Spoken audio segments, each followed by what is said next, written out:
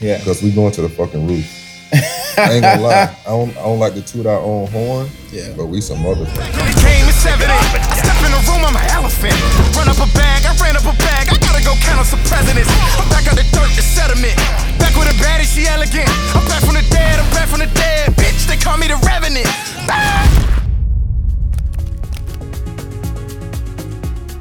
Welcome to Warm-Ups. Let me kick this episode off by saying, for those that are watching, we're still early in our season, but please continue to subscribe, like, comment, leave comments for us so that we know how you guys are feeling after each of these episodes. We enjoy sharing these stories with you guys. And thank you for being the core of our community. And we love you guys, and we're excited to keep growing alongside of you. If you're new to the Warm-Ups family, welcome as well. I'm Alex. That's Isaiah. And for some background in this show, we discuss the business of professional athletes outside of sports. You'll get a peek at the personal and professional journeys of our guests. And you'll be a part of some of these. We'll generate new ideas on this show. You'll be a part of those and a lot more. No, this is the episode I'm super excited about. I think we kind of been talking about this for a while, but we're finally getting it done. Two guys I know personally and professionally. 9-year NBA vet. 8. I'll take 9. 8-year NBA vet. Yep.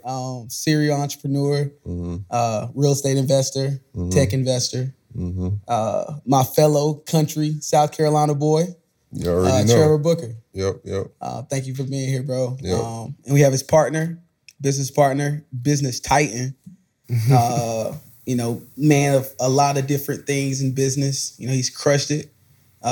His white hand man, Jonah Bays. Thank you for being here too, brother. Thank you for having me. Welcome to Warm-Ups. Yeah. I guess we can kind of kick it off and talk about one of your guys' biggest endeavors, Combine. Come on in. Welcome to our crib. Welcome to Combine Academy, the home of the GOATs. So Combine is a international boarding school dedicated to basically blending athletics and academics. We've got student athletes from over 40 different countries, all 50 of the United States. From Aruba, Puerto Rico. From Puerto Rico, Costa Rica. Trinidad and Tobago. From Romania. From Puerto Rico too. It's a boutique level IMG academy that is scaling and growing. Actually, a few things we got to mention about Combine. So we have 4 sports at Combine. The unique thing about it is that our basketball team, our high school basketball team, our national high school basketball team is ranked 13th in the country. We've got a few different 5-star players on that team, and we're back-to-back state champions 2 years in a row for our basketball division. Well, let's start where it all started. 2013. You gotta tell them how we came up with it. Late nights in the little house that we were renting. Yeah. Not little, but it was old. Yeah. But exactly. It was pretty dope. Yep. This was the off season for you? Yeah, it's the off season for me. I think I had just so he had came up to my campus and he was like, I don't know what I'm gonna do. So he needed money and stuff. And I was like, he didn't have nowhere to stay. I said, bro, come stay with me for the summer. So I was renting this house out in Charlotte, and we just, we stayed up late nights just thinking of, what we can do together. Yeah, things we can do together. So he had experience, helping his mentor run ABI, American Basketball Institute. So, and we had my image, my likeness. So we were like, let's start our own basketball. Let's start our own ABI. Basically. Yeah. That's an off-season training or like a training program? Yeah, that's what it started off as. It's not a school. ABI is not a school. It was like a post-grad institute. So that was the way at which we coined that whenever we had the American Basketball Institute. And it was basically for 5th-year guys that finished high school and are looking for an opportunity. So ABI, we started, we ran it for 2 years and we sold it. And then I went to Clemson and then we said, okay, let's restart this, but never really knew how big it was going to get with Combine because we started. As soon as Book said, "Hey, come stay with me in the summer," he was on a 3-month lease in a nice house in South Park of Charlotte, just basically somewhere for his family to live in the off season. Said, "Hey, man, come live with me. We'll figure it out. You can train me." and I just did all the pro training and all that stuff I had familiarity with, produced some income. But meanwhile, him and I and his brother Darian were really just developing this new business idea in Combine Academy, and we were throwing, hundreds of names around trying to coin this, this new institution. We knew it could be big, and we came up with the name Combine. So it was how we came up with it was we were just thinking. Jonah, he had access to this email list of kids from that he still had from ABI. Yeah. And a big shout out to the late great John Jordan because he taught Jonah some major shit. Like Jonah, those 2 years, like he learned a lot of shit, and that's helped us, with Combine Academy. But he had access to this email list, and most of them were international kids. They want to come over here and get exposure. So he would, just send out mass emails to those kids, and we came up with the name because they're international, we're domestic, so we're trying to combine the two. So Combine Academy, that's how we came up with it. Yeah. And it was pretty dope, That's the first time I heard that. Yeah. I'm not going to tell you what I thought Combine was. I thought it was like the physical Combine. Like, that's what most people do. Okay. That has application as well. Yeah. Because we do. It's like a double. It's like a double entendre kind of. Yes, exactly. I like it. It's combining all the different cultures and countries, and then also the Combine measurements, which is the analytics is what our sports performance department lives by. Every time kids come in, we test their wingspan, their height, their hand size, vertical leap, standing reach, all that stuff that you see at the pro level. So we're really trying to treat them like super high level athletes. Yeah, that's what I was going to ask is like, what's your one-liner for what Combine is? Like, what's that elevator pitch look like? Yeah. Because a lot of people are probably familiar with like the essence of like that environment. Yep. But like to you guys, when you were sitting in, the garage per se, coming up with what this business idea looks like, and then what it's become today, has that always been consistent? Has it changed? Like, give us the 411 on what Combine is. It's changed astronomically, but from the beginning, because we had no clue some of the things that we were going to get into and the different businesses and how it was going to develop and scale and grow. But now the elevator pitch is, are you familiar with IMG Academy? Most folks are. We're a boutique style IMG Academy. We've got 4 sports, basketball, baseball, soccer, and golf. And we're an international sports boarding school that's fully academically, nationally accredited, NCAA approved, registered with our state, and approved for CVIS I-20 status. But we're also kind of a sports and education conglomerate. We've bought several different brands, especially in digital media, scouting, tournament operations, scholastic events. So we're pretty much doing everything in youth sports with this international boarding school. And it's to eliminate the seasonality. We have all those different brands that operate during the summer whenever our young men aren't in school. So, but it didn't always start that way. That's what I was going to ask. What did it look like in its infancy stage? Like, Jonah could tell you more because he was in the trenches. He was in the trenches. But it was strictly training when it first started off. So we started Combine with $2,000 investment, and that was just for a website.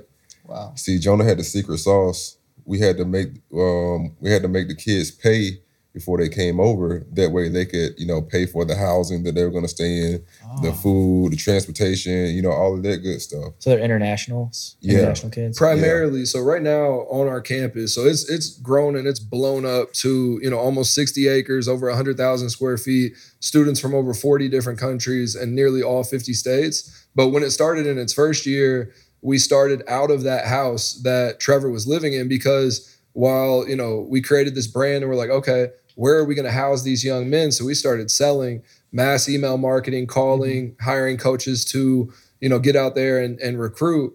And we recruited a great roster, 12 students in the first year. 10 of them were from different countries, 2 domestic.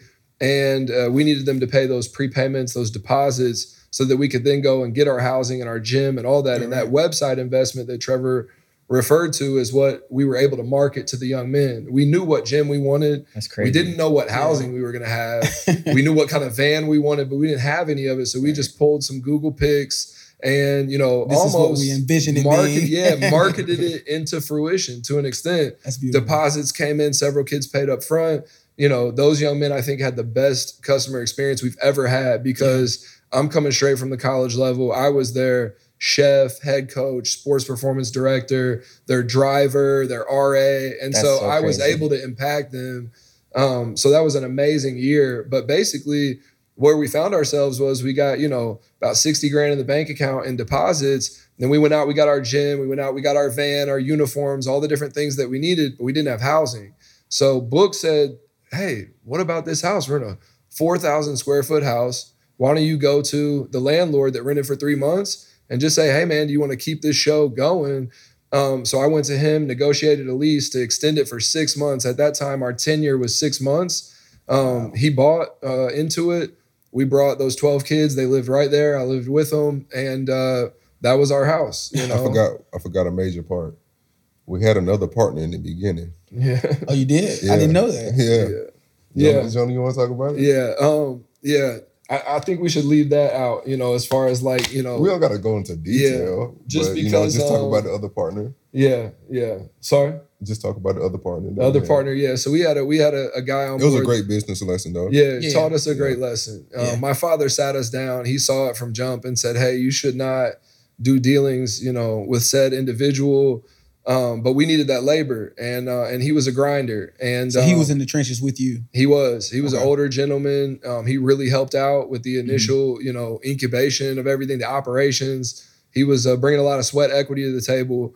And so, looking back on it, we had our conflict and this and that. But looking back on it, I gotta show gratitude for him grinding it out. But then he got very, very manipulative, shady, and we had to get him out. So that was the time at which we hired our counsel, which it was a big ass headache. It was a huge headache. Yeah. And I feel like there's parallels to that, even though, so it's good to hear that he was grinding and supporting you guys and, putting in he had the elbow grease. But you see this with normal entrepreneurs, let alone athlete entrepreneurs. I call it emotional support partners, right? Because we feel all right, I need somebody to go in, and do the work with me. And so I'm going to bring somebody along with me that, can help with X, Y, and Z. And you just paint it up in your brain. But then when you actually go to execute it, you're still pulling all the weight, right? You're still doing all the work. And that's why I call them, emotional support partners, because you end up getting to your wit's end at a certain point down the road where shit is just so complicated now. Because it's okay, well, this person's been a part of it and he technically has a claim to fame here as being part of this business and putting in this work. But how much did he actually do? I've been doing 90% of this work. This guy's doing 10 and we've got the same cut. It just creates animosity. Yeah. And it's super common with literally anyone in business. Right. He was a pretty good worker. It was just some of the things that he did, behind the scenes. Right. That led us to, want to part ways with them. But we learned, a valuable, huge lesson, in the whole thing. You got to watch who you partner with and give equity to. And the reason why we gave him equity is because, I'm an NBA player, but I was still cheap and frugal. Right. And I didn't put any money into the company besides that website. And, that was his way of getting paid. We showed him our vision, the bigger picture. We didn't know the vision was going to get this big, but, we sold him on the dream and, sold him to come on board for some sweat equity. And that was his way of, of getting paid, because he had his own thing going on back in South Carolina too, where he had a little bit of money coming in. So he didn't need the monthly cash flow. Yeah. You have to pay him a salary or anything. Yeah. So we gave him some of that sweat equity, and you can't always just give away equity. Right. No, and Book makes a great point, and that's what we see is a lot of young guys. They're always eager to join forces with someone and sign docs and bring someone on board, especially if they don't have to contribute any money. Right. These pro athletes, a lot of times they'll sign on a partnership agreement, operating agreement with another individual if they don't have to invest dollars, and they'll get on a tax return with them and have K1s, and that puts you at a huge position of exposure. Everybody wants to create an entity real quick. Let's file our LLC and let's do this. You really need to bring things to market and bring things to fruition and find the trust before you start executing docs with folks, especially if you're a notable NBA player or a person with some wealth. So we learned that lesson, because we executed those docs within a few days, and we didn't realize that getting out of the docs was going to be such a big headache, a legal expense, and that basically, we were joined to them. It's like a divorce, at that point. And it gets complicated. Like, where I have a ton of respect for you guys is the hustle. Like, there's hard work, and then there's hustle, right? Hustle's being strategic, putting your ass under, or the fire under your ass, right? Where there's some risk there that's involved, but you started this thing for $2,000. Right. Like, if there was to be more investment from said partner, anybody for that matter, and like, then you go down the line, guess what? We just put tens of thousands of dollars into this. It's even more complicated to potentially get out of. Like, you need to validate that there's even, a place for this in the market. The fact that you were wearing these multiple hats, right? I'm the driver, I'm the chef, I'm all these different things to all these people. The modern athlete, especially with some of these guaranteed contracts, I'll just pay somebody to do all that. Like, no, like, you need to be in the trenches. You need to see this from the ground level, which it sounds like you had pretty well exposure to. How did that even work? Like, when you were in season and stuff, like, how are you staying connected to the business? And see, Jonah kept me connected, but I'm one of those athletes that you were just talking about where, I put everything on him because my focus is on basketball. And it has to be ball first. That's where you get your generational So wealth. Jonah, like he said, he was the coach, the trainer, the chef, the driver, the swim teacher. I mean, everything. He was everything. You were teaching guys how to swim? Yeah, a little bit. Yeah. We had a pool there, and I didn't want any, that's a liability, gate around it. He was also the lifeguard when they were swimming. Yeah, 100%, man. But kudos to Jonah because he was the engine of everything, He did everything. I'm playing ball. I mean, of course, he updated me on everything, but my main focus is basketball. Yeah. So he's working his butt off, and he just allowed me to focus on my craft and bust his butt.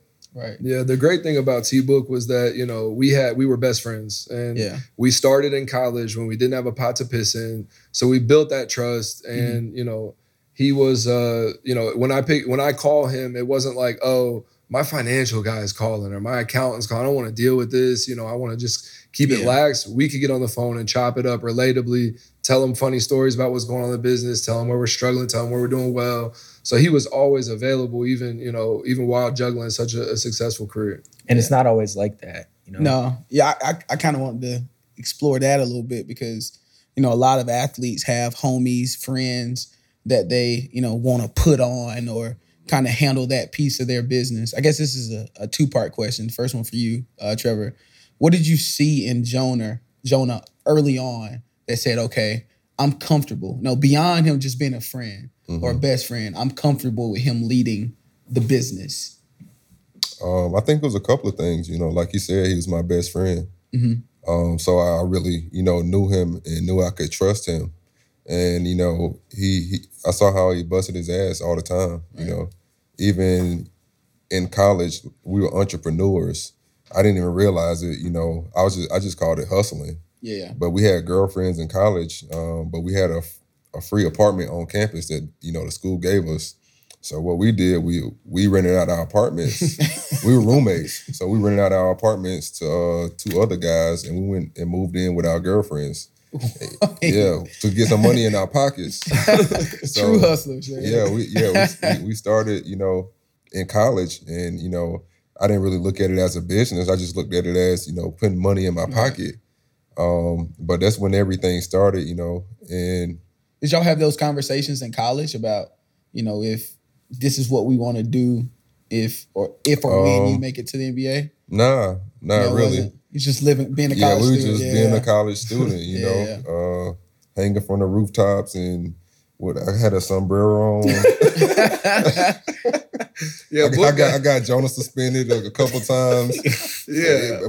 We had some great times in college, but we never talked about, shout out Clemson University. Big shout out. But yeah, we never, really had those conversations until, after I got drafted, we started to grow up and see things differently. in certain circumstances, I guess, make you think about things a little bit more, especially with him, getting his offer, retracted. Me being on basically a year-to-year contract in the NBA. Yeah. I didn't know if, I was, sometimes I would play, sometimes I wouldn't. So I'm like, I got to save my money. I got to figure out, some other things I can do to produce some income. I had some, good veterans at the time on the Wizards, and they were into business. Al Harrington, Trevor Ariza, those guys. So I used to always hear them, talk about business. So, me as a young fella, I want to hang with the cool kids. They got business. I want to start me a business too, so I can go hang with them and talk about my business. Yeah. So just being around, conversations like that, it leads you into, some good spaces. Yeah. And so that's when, we started, thinking on a different level. And then once we got into it, it really, propelled. Yeah. So Combine was that first endeavor that you guys did together. Yep. So let's go back to Combine a little bit. What's next for Combine? Like, where you got, what's the plan to take it even, further next level? Yeah. Well, because you guys just dropped some big news. Yeah. So we've built this thing up to with Bookset with the $2,000 investment that allowed for us to take it all the way to a multi-sport institution. It put us onto real estate, and gaining the knowledge to start acquiring property and acquiring student housing and building a team around our real estate companies and our development companies. But with that said, we've also jumped in. We acquired a company by the name of Phenom Hoop Report, a very successful multi-million-dollar company here in the Carolinas. They lead scouting and tournament operations and events. They're the leading platform for college placement and scholastic events in all of the Carolinas. And so with that said, and we bought the Hoop State Network, which we brought on board, a media and production company. And so, we've seen these things scale, and what it's done is it's attracted some outside investors. And so one of our latest deal closings, which happened actually just yesterday, was a prominent investor and entrepreneur out of Daytona Beach by the name of Mike Panaggio that runs a huge digital marketing, media, and manufacturing operation down there. Unbelievable mentor, friend, and successful business person and philanthropist that just invested in our company and took a significant ownership stake and is going to be partnering with us on a lot of upcoming different things. So we're launching a couple different softwares. Can't really release a lot about the information because we've got some protected IP, but those are launching January 1st of 2023. And those are going to be really big and rival some of the sports youth softwares and databases that you see out here. And we also have a $12 million campus expansion and development that we're in the process of unveiling and executing the site plan for, which includes a four-court multiplex sports center, tennis courts, 2 new dormitories, and just a wealth of different assets that we're adding to our campus. That's so dope. And so you started talking about a company that you acquired. You guys also have a very vast portfolio of companies that you've invested in. Give us a little bit of background on your portfolio from JB Fitzgerald, your venture capital group. I want to know everything from how that start, like how do you even launch a venture capital? Like why did you guys do it? How did you guys do it? Where's that at today? What's your favorite investment? Like these are some of the things rattling around in my head that I'd love to get some. That's background. A lot of questions. I'll go one at a time. Okay, one at a time. Yeah. So yeah, like why did you guys start JB Fitzgerald? Yeah. I think the biggest reason that we started JB Fitzgerald is once we got into that business space, we were great at networking. And it's crazy how early on, when you're trying to find different companies to invest in, you're searching and you're searching and you're searching. You go out searching, for different deals. But once you really get into that space and people start to, recognize that that you got some shit with you, that you really know what you're doing, deals just come out the sky. You know, you don't have to go searching anymore. People come find you. So that's pretty much, you know, what happened. We had a lot of deal flow come our way. So we had a lot of access to different people and different deals coming across our desk. And we decided, you know, why not start a fund and, you know, and get some other people in on deals, and let's just see where this thing can take us. So it was formalizing all of the just like, because I've heard stories about athletes getting pitched in bars, like literally at. Does anyone eat at Applebee's anymore? What's your favorite investment that you guys have made to date? Well, it may be different, but mine is probably Hoop. Hoop? HUUPE. Yeah, it's like kind of like Peloton style, like at home goal. Advanced. Yeah, it's a artificial intelligent basketball goal. So you can shoot on it and it tracks your score, tracks, you know, how many shots you make and all of that. It's also a TV, so you can watch the finals while it's going on and actually shoot on it, and then still track your score. So if you see a move that Giannis is doing during the finals, you know, you can watch it right there, and you can, you know, try to practice that same move. It's kind of cool, but the biggest thing I like about it is it allows you to play against anybody in the world if they have a hoop. So say I'm, you know, in the backyard playing on my hoop, I can, you know, I can challenge a buddy from China on the same goal if they got one, you know, challenge them to a shooting contest. I think it's gonna change the game, and it's gonna bring a lot of people together, I think. That's sick. Super dope. Yeah. Shout out to Paul. CEO, founder, CEO of Hoop. Paul's a good dude. What about you? What's your favorite investment? It's probably twofold. I love the DC United, you know, ownership. A guy that really great player from the University of Florida that went on to play in the NBA, Matt Walsh.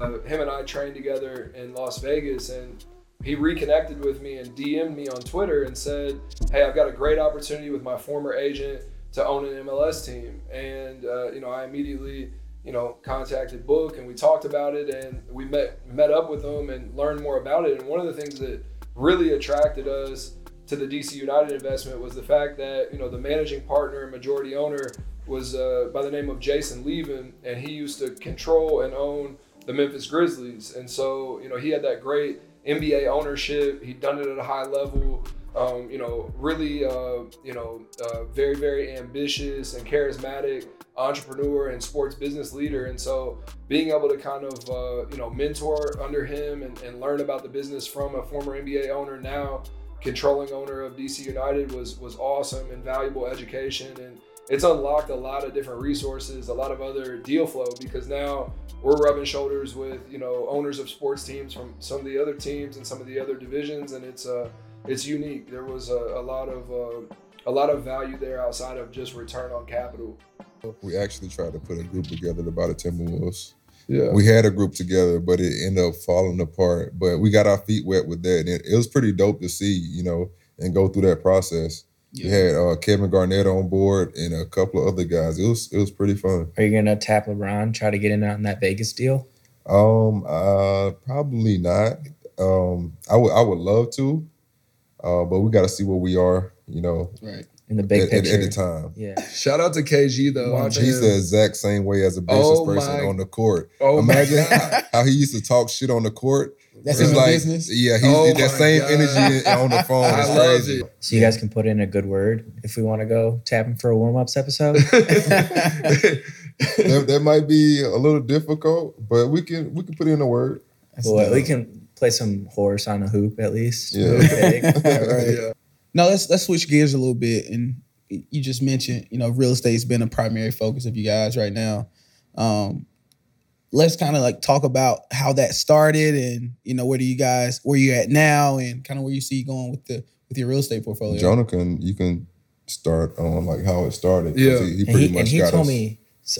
He told me about your patented millionaire hack. Oh yeah. So give me that so we don't leave it off. Got you. Yeah, that's one thing that, you know, I think I've just been super passionate about teaching young guys this little hack that can turn into multiple $1 million in net worth. But basically, you know, real estate is our biggest primary business. We have several different divisions. We own hundreds of properties, nearly 300 different properties, and growing, you know, every month. But once we saw that, we realized, okay, you know, how is this getting done? And the way in which all of it is getting done is by leverage, of course, and debt, using other people's money and partnering with great banks that, you know, give you this leverage to buy these assets. And so the best debt that you can get from a real estate perspective is primary residence debt. You know, it's basically getting a 30-year fixed loan to buy your primary home that you live in. And it's the lowest rate that you can basically get, Fannie and Freddie rate. So, you know, just 23 and 5%. Well, just 7 months ago, it was about 2.5%. Oh, wow. Which is absolutely insane. And that is fixed, gentlemen, for 30 years. So, you know, when you go to get a commercial loan or you go to get an investment loan, typically, you know, you'll have a fixed rate for maybe 20 years, a lot of times 15 to 25 years. And the rate is going to be double or triple what you would get for a primary occupancy loan. Mm-hmm. And you're going to put down 20% for that investment loan. But for a primary residence loan, you can put down 3.5% to 5%, get a rate locked for 30 years, and it'll be the lowest rate that you can ever get. No, not even Morgan Stanley, none of these big hedge funds and private equity groups can get a rate that low whenever they buy, you know, property in bulk. So, you know, what I've told some of our young guys, a lot of our staff, you know, we employ nearly 100 people just on our Combine Academy campus. We employ throughout our whole portfolio over 200 people. And then we have 200 students on campus. So we want to impact a lot of these young guys. And what we tell them is that best debt is so attainable, even for someone making $40,000 a year. So, you know, let's say you finish school and you don't end up doing exactly what you expected and you jump into becoming a PE teacher and you make $45,000 a year. You can immediately, at the age of 22 or whenever you finish, buy your first home with 3.5% down. You could buy a $200,000 property, $300,000 property for $10,000 or less. And you can save that money up through the course of, you know, from now until the course of which you buy that. And that gets you into a 30-year fixed rate that doesn't change. The economy can crash. The economy can soar, you know, anything can happen and that rate stays the same.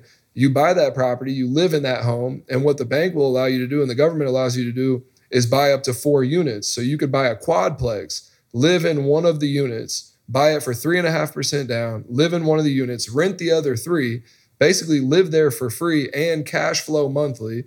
Tenants are paying down your debt. The value of the property is most likely going up. And now you own 4 units. Just 10 months later, you can start planning to buy your next one because you only have to live there for 12 months. Oh. Then you can go buy your next one. It's a year? Just a year, exactly. So start that early. Start that in the 7th or 8th month, getting your finances in order, getting your little nest egg, your little 10 grand, go buy you another one. Most people think, oh, I need to sell the first one in order to buy the next one. Absolutely not. You don't have to because they worry about having that debt on their report. Well, the bank says, okay, do you service that debt? No, it's offset. Send the bank the leases to the property. Send them a lease for the 4th unit that you live in of someone that's going to rent it, you know, here shortly. And they'll say, oh, well, you actually are making income on this, right? Offsets the debt, you're making income. Then they'll approve you for your next one. Now maybe you go buy a duplex or a single family home. Keep buying 1 to 4 units every year. Now, what's the hassle? You got to move, right? But if you're young and mobile and vigilant, who cares? You're making so much goddamn money. You could pay $2,000 to movers to just move you right into your next home. But let's say you did that and you bought an average of 2 units every year for 10 years. By the time you're almost 30 years old, you're going to own like 20 properties with the best debt that anybody can even imagine. That's going to stay the exact same. As the rent goes up, and as, you know, the property value goes up, your debt payment stays the same. So your cash flow becomes even wider and bigger every single month. And then I just tell guys like around year 4, year 5, but it depends on the market, go back and analyze your first year quad or duplex or single family home. And you're going to have that equity because tenants been paying down the rent, you know, for 4 or 5 years. Value's gone up for 4 or 5 years. Refinance that. Or grab a HELOC, a home equity line of credit, pull that 50, 60 grand out, use that for a 20% down payment on your commercial portfolio, and then run that. And so it's an easy way for anyone with no sophistication, no great IQ, intelligence, or even drive to get to a multi-million-dollar status. And so one of our most profound executive assistants, a brilliant young guy, Alex Stewart, he's one of those guys that I put this on to. He's already bought 2 properties. He's 23 years old. If I could bet and I could, hedge this in Vegas, I'd bet it all on the fact that he'll be worth about $5 million by the time he's 30, just off this, So it's I just want folks to hear it and understand it and do it, because it's an easy way to become a millionaire without doing much. Aside from Jonah's passion, this is what I like. This is my least favorite part of warm-ups because it makes me want to hire a camera squad to follow these guys around, not like flies on the wall, just like documentary style, and just absorb all of this value. Whether you the instruction would be stay out of their way, do your best to capture all of this stuff. Definitely get Kevin Garnett calls on your film and go to town because now we've actually thought about having a camera crew following us around and putting together just save some footage for possibly a documentary because we going to the fucking roof. I ain't gonna lie, I don't like to toot our own horn, but we some motherfuckers. No, like for real, like some people think they do it, but we really do it. Man, I can tell we're sitting in Jonah's beautiful home. I didn't see a hoop outside though. It's out there. Oh, it is? Oh, no. They're not here yet. They're not manufactured yet. Okay, cool. But it's in the process. I saw some flexing ass player shit on Jonah's Instagram one day. I think it wasn't that long ago. It was like we acquired 90 units in the last 60 days or something crazy like that. 60 units in the last 30 days. Yeah. It was something crazy like that. And I'm like, yo, a lot of people talk about the shit that they're doing, but these guys are doing it. In closings every week, like it for me, it's motivating, because I've known you guys for a while now. It's like, damn, I gotta get on my game even more. Yeah. But I mean, it's competitive. Like I love to see you guys doing it, but you guys are really doing some good shit, man. Big shit. So is the millionaire hack where you start? Like if I'm like, oh, real estate sounds dope, and this, like that's like one of the primary things I feel like you're fed as a professional athlete in like the league and team sanctioned seminars and whatnot. So like, and you're given your guys' perspective and experience now, like how do you get started in real estate? Well, we still got to talk about how we got started. Oh, yeah, we got into that. So Jonah can start with that because it all centered around Combine. Yeah. So Jonah, you can get into it since he was like really in the trenches and it was really his idea. So real estate spawned off from Combine.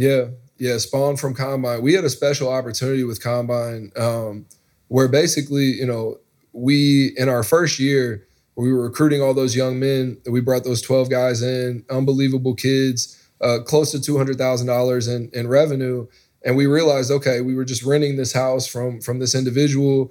I think we paid him about $15,000 over 6 months. And we enticed him by saying, okay, we'll pay half up front with those prepaid tuitions. So we had that cheese to be able to negotiate.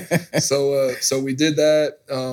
And we saw, okay, well, we just paid this guy, $15,000 in 6 months. Year 2, we tripled our enrollment because we had that great demand. Now we had a brand. Year 1, we recruited all those kids within like 60 days. I mean, it was some 20-hour days. I would be walking around that pool just, on calls nonstop trying to get this thing to be successful. So year 2, we did the same thing. We had more of a team. So we tripled our enrollment. We had about 40 students year 2. And we said, okay, now we kind of got a little bit of a housing issue where we were partnered with 2 different apartment complexes. We had, about 18 apartments that we were, getting into. And that was, 2014.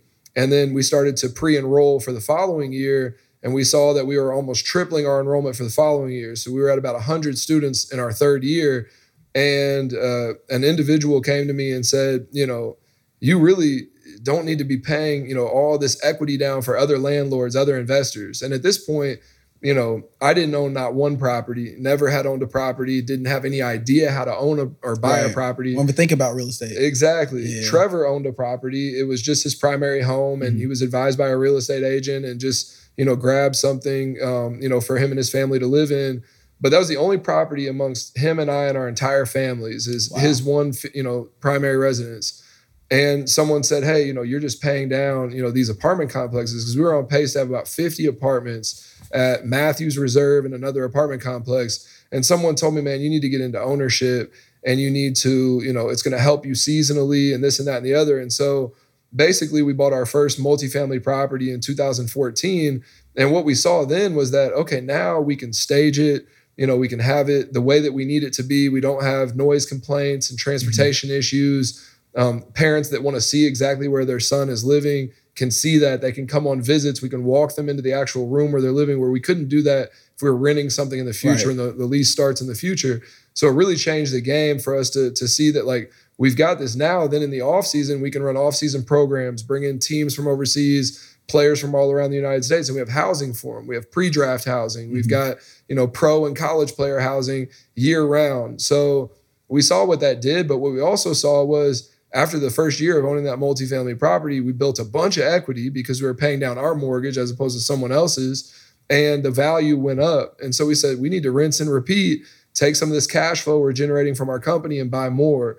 And, we just got on a rinse and repeat cycle and started buying up all different types of asset classes in an area of Charlotte that has now become very affluent called Matthews, buying up houses, multifamily properties, condominiums, hotels, and it allowed for us to house all of our kids. So at one point, we had about 150 students living all over the town of Matthews, different homes, and our gym was in one place, our office was in the other, our weight room in another. And we had vans branded as Combine and buses going to each of the housings and picking these kids up. It's kind of a logistical nightmare. Yeah, I can imagine. But we the neighbors would, be upset because we have these kids coming out of these houses, Yeah. and kids would be outside doing God knows what. Right. It was a grind, but lots of oversight. Our staff, shout out to them because they, we were able to kind of impose our confidence on the staff and our ambition of where we want the organization to be. And they wanted to change lives and make impact. And that's what's really unique about Combine Academy is that's what we're able to do. So we saw this happening and we always dreamed. And at that point, so a few other things happened. We saw huge demand. We always have had a supply and demand issue. Currently, we have a couple hundred kids enrolled. We have over 250 on our waiting list to come to campus. We just don't have the inventory. And that's why fundraising is huge and bringing on new capital. But back then, we also had a waiting list. So we decided to open up in Atlanta. One of our third teammates at Clemson that was a couple years above us, Matt Morris, great friend of ours. We brought him on board. He's a minority owner in Combine. He's our vice president, and he owns all the real estate as well. And so brought him on board, and he started Combine Academy of Atlanta to basically take advantage of all this additional supply of demand. So basically, we created an Atlanta location, created an Orlando location, and had these different hubs working kind of the same way back in 2016 and 17.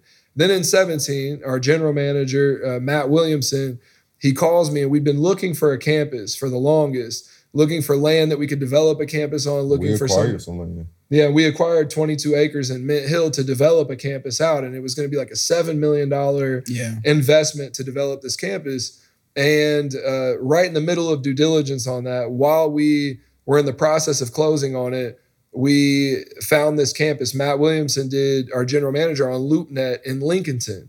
And it was a church that had gone basically out of business. It was vacant. It was 43 acres at the time, about 80,000 square feet at the time. And he calls me, he says, man, I think I just found it. It's on market for $2.5 million. Can't disclose some things, but we bought it for a fraction of that. After a bunch of due diligence and concessions, et cetera, we ended up still closing on the land in Mint Hill. It's the most valuable land that we own today. It's right in the heart of Matthews Mint Hill area, 22 acres, unbelievable residential application. But we also went and we bought this campus that had everything that we needed almost immediately. And that's where we're based today. We got some SBA financing, renovated all the buildings. We've built several new structures on campus, brand new collegiate level baseball field, brand new dormitory, renovated the cafeteria, And so it's become a special place for us to not have to drive to all these different properties, dozens of properties, and then take all those kids to a weight room in a different area and then all of them to class. Did you retire the vans? We've had some crazy van experiences, but whenever we jumped into our campus, we bought all new vans, upgraded our fleet. And the great thing is kids wake up on campus, they walk, it's collegiate atmosphere. They walk to the cafe, they walk to the sports medicine room, they walk to the gym, the field, the academic center. It's really neat. We'll take a tie. So we'll take a tie. In here in the soccer locker room. I think we got a tie today. Yep. Yeah. No, don't listen to Jonah. We will not take a tie. We want to win. We want to win. That's insane. It is insane. I kind of want to go. I'm excited to see like it now. enroll. You might be too old, man.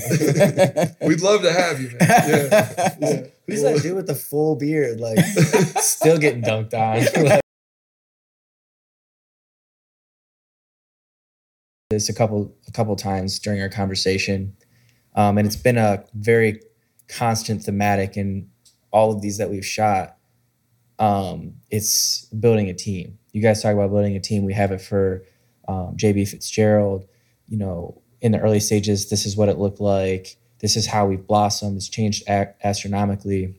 So can you talk a little bit about the importance of building that team? And I guess I'll get your thoughts on that first, Trevor. And then Jonah, I want to know from you, the mindset that you had, especially running that team while Trevor was in the league. So, building a team, starting off, you got to have somebody that you can trust to head that team. And that's been Jonah.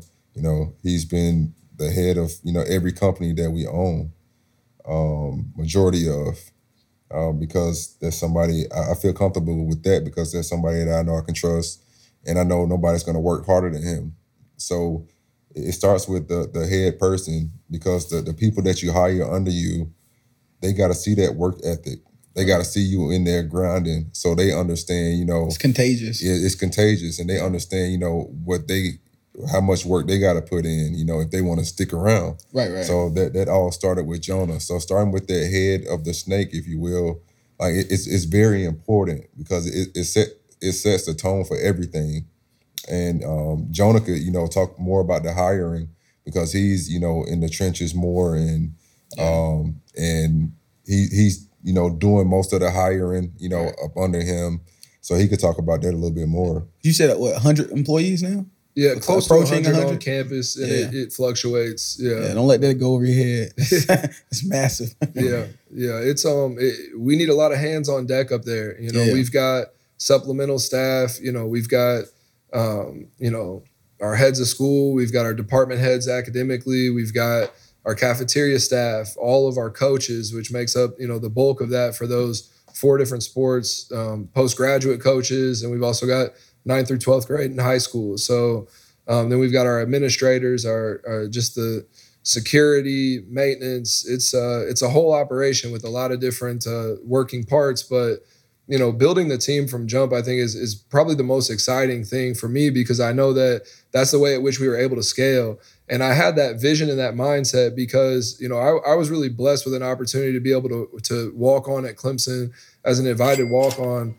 Where I come from in Evansville, Indiana, and the family I came from, I never thought I was going to be in front of people and be in front of a crowd and get to do these things and all that. I loved basketball, but I really was able to finesse my way to Clemson, to be honest. And, and then getting to Clemson, meeting Trevor and seeing what Trevor was able to accomplish and just almost idolizing him before I got there and watching him as this just amazing athlete and person and celebrity was amazing. And so, we get to Clemson and I don't even think I realized that he was going to play in the NBA. Even towards me neither. Even literally like we weren't even striving for that, talking about that, even in his junior year, whenever he's on the mock draft, you tripped into the first round then. Yeah. You already they had me for projected to go 49th in the second round. And he earned that shit. That summer, I whooped ass. Man, we had workouts with different teams. I beat the shit out of people. That's when it became that's how real. I got to move up. That's when it became real. He would call me. He was flying around all these different NBA team workouts, and that's when it became real. He'd be like, hey man, I just went up against so-and-so. I don't want to say names, but these are like lottery guys. And he's like, bro, I'm boom, boom, boom. And I'm like, hell yeah, that was really cool. But I don't think either of us really realized what that was going to do for us as a unit and our families and all that. And even after he got drafted, we didn't realize it, until a certain point, and we were able to create business around it. But I say that to say, watching what he was able to accomplish, being alongside him, being at Clemson, it really gave me a ton of confidence. My mother's death as well fueled the fuck out of all of this, So this is like, that was in my senior year of high school. My mother passed, actually, her birthday is today. So it's a special day for me today. But basically, she passed in my senior year. And right after that, I was unsigned. I had only a couple offers, Liberty and a few other schools that I didn't really want to go to. And my coach, John Jordan, finessed me into Clemson, attached me with a 7'2" Romanian guy. And I got in there and I got around Trevor and we got to experience that. And so my confidence just went crazy. And, I'm not a guy that should be signing autographs, but you guys know at the college level, when everyone else is doing it, the kids just come up and you're not going to say no. That's a dick move, right?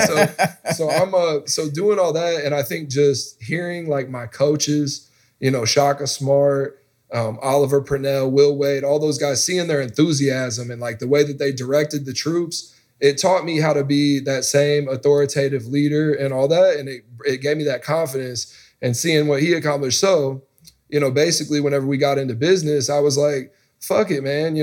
We just played in the ACC, Trevor's in the NBA, all this shit's coming together. Let's approach these endeavors with the same level of competence, of confidence and ambition as what we had, previously. And so I would get in interviews and just try to pour the ambition into these young men and women that joined our team and let them know we're going to take it to the moon. It's point blank period.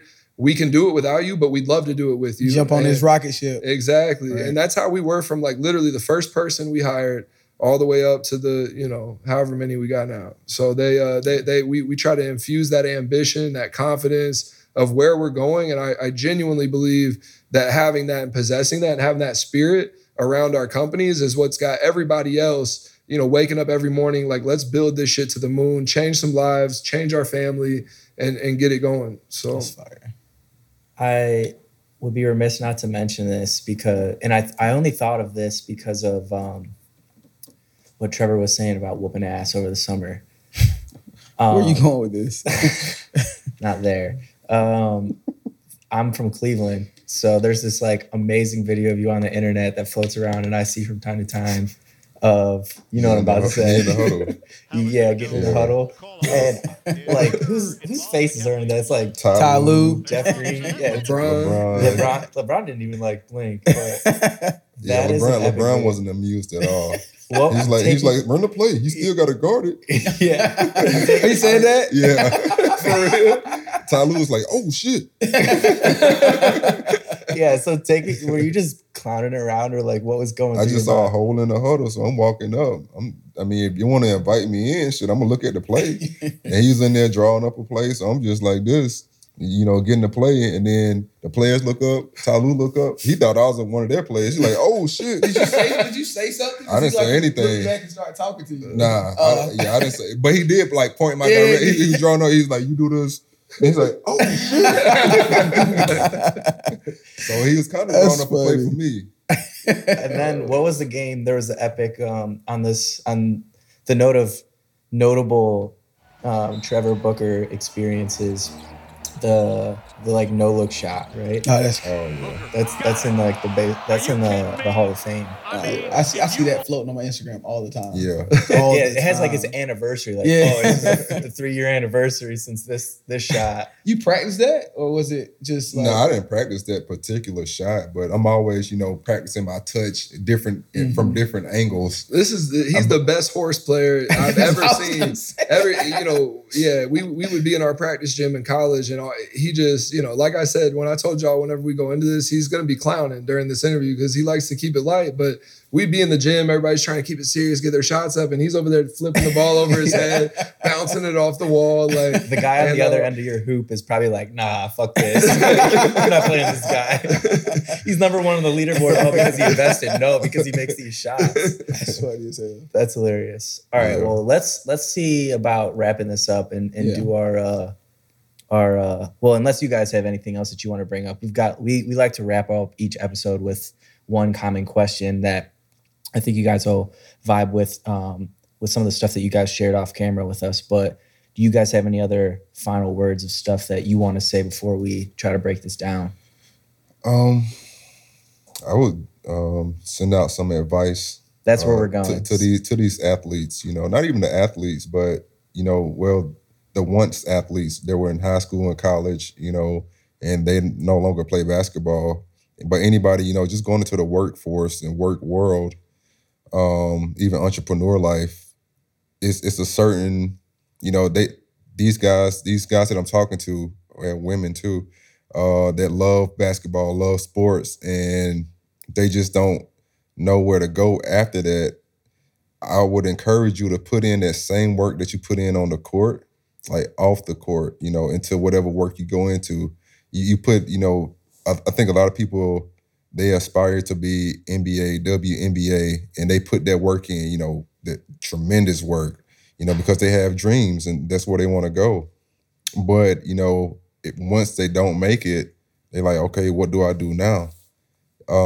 You still can find something that you want to do, that you love. Even if you don't love it, put in that work, that same work that you put in on the court, and just watch how far that takes you. It's beauty in the struggle. So and when they say trust the process, it's because those details matter. Just seeing Jonah, the way he grinded, with Combine and everything that we do. And you watch some other people, it's just handed to them, whether it's, inheritance or whatever it is, but it's not the same experience. Right. Being in the trenches, doing it. Right, because you learn so much stuff that you don't learn if it's just handed to you. But those little things that you learn go a long way, and that's what sets you up for success.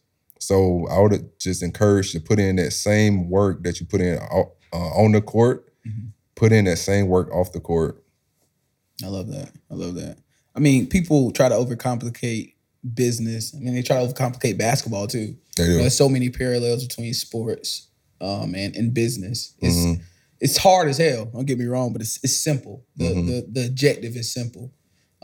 So being able to attack it, I think, is great advice. Yeah. But no, this was great, man.